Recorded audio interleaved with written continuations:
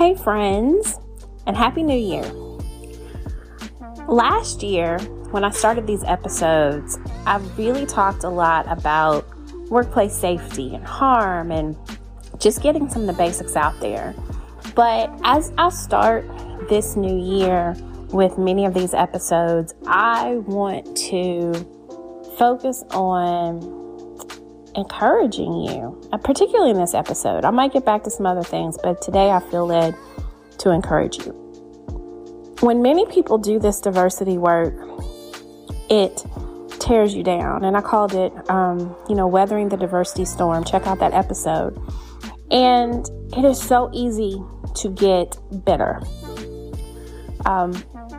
When you see the wear, the tear, and the hurt that comes with this work, you can get sour and just start feeling awful. And what I want to say is that it is so true that in many environments, when you're doing this work, you don't see the fruit of your labor when you do the work. When you are in the throes of it, you experience all the hardships, all the negativity and all the things that are not comfortable. I know for myself, I've had moments where, I've seen the persecution that comes from doing this work, and I'll see other people who don't go through that.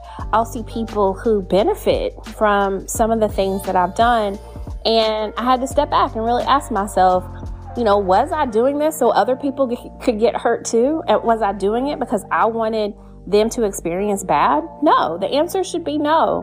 The answer should be that if you go through anything that is bad, anything that's rough, anything for the sake of diversity, equity, and inclusion, you want people behind you to not experience those same things. You want them to prosper. You want them to be able to do their work and to fulfill their purpose in a way that maybe you weren't able to. You want to navigate this landscape so that the thorns and the weeds and the landmines and the things that would harm others don't harm them. That's really what this is about.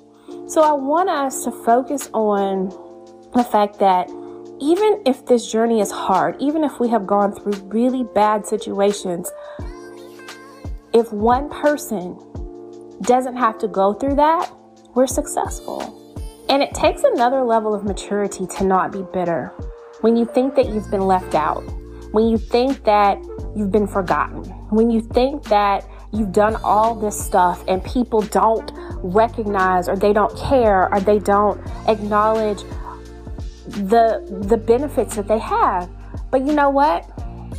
This work is bigger than that. I want you to expand your thinking today. I want you to know that even if people never know what you did, even if people never acknowledge the sacrifices you make, it was your purpose to do that. And your reward may not even be seen in your lifetime, but the seeds of what you did have been planted and they are growing. So, y'all, today is just super simple. I want you to be better as a result of the sacrifices you've made and not bitter. So that's your affirmation. I am better, not bitter, because of the diversity work that I am doing and the diversity work I have done. I am bitter, and I am not bitter, but I am better because of the knowledge that I have to do this work and the ability to do this work. So, friends, that's it. That's your affirmation, and your nugget is that you have to see the big picture. You cannot focus on the hurt or the cuts of today because they're going to heal. Look at the big picture, friends. Hey, contact me at Dr. Monica Cox on social media, info@drmonicacox.com. Be encouraged. If you're down, be encouraged. It's going to be okay. You're not in this by yourself. Be encouraged. Your efforts are not in vain.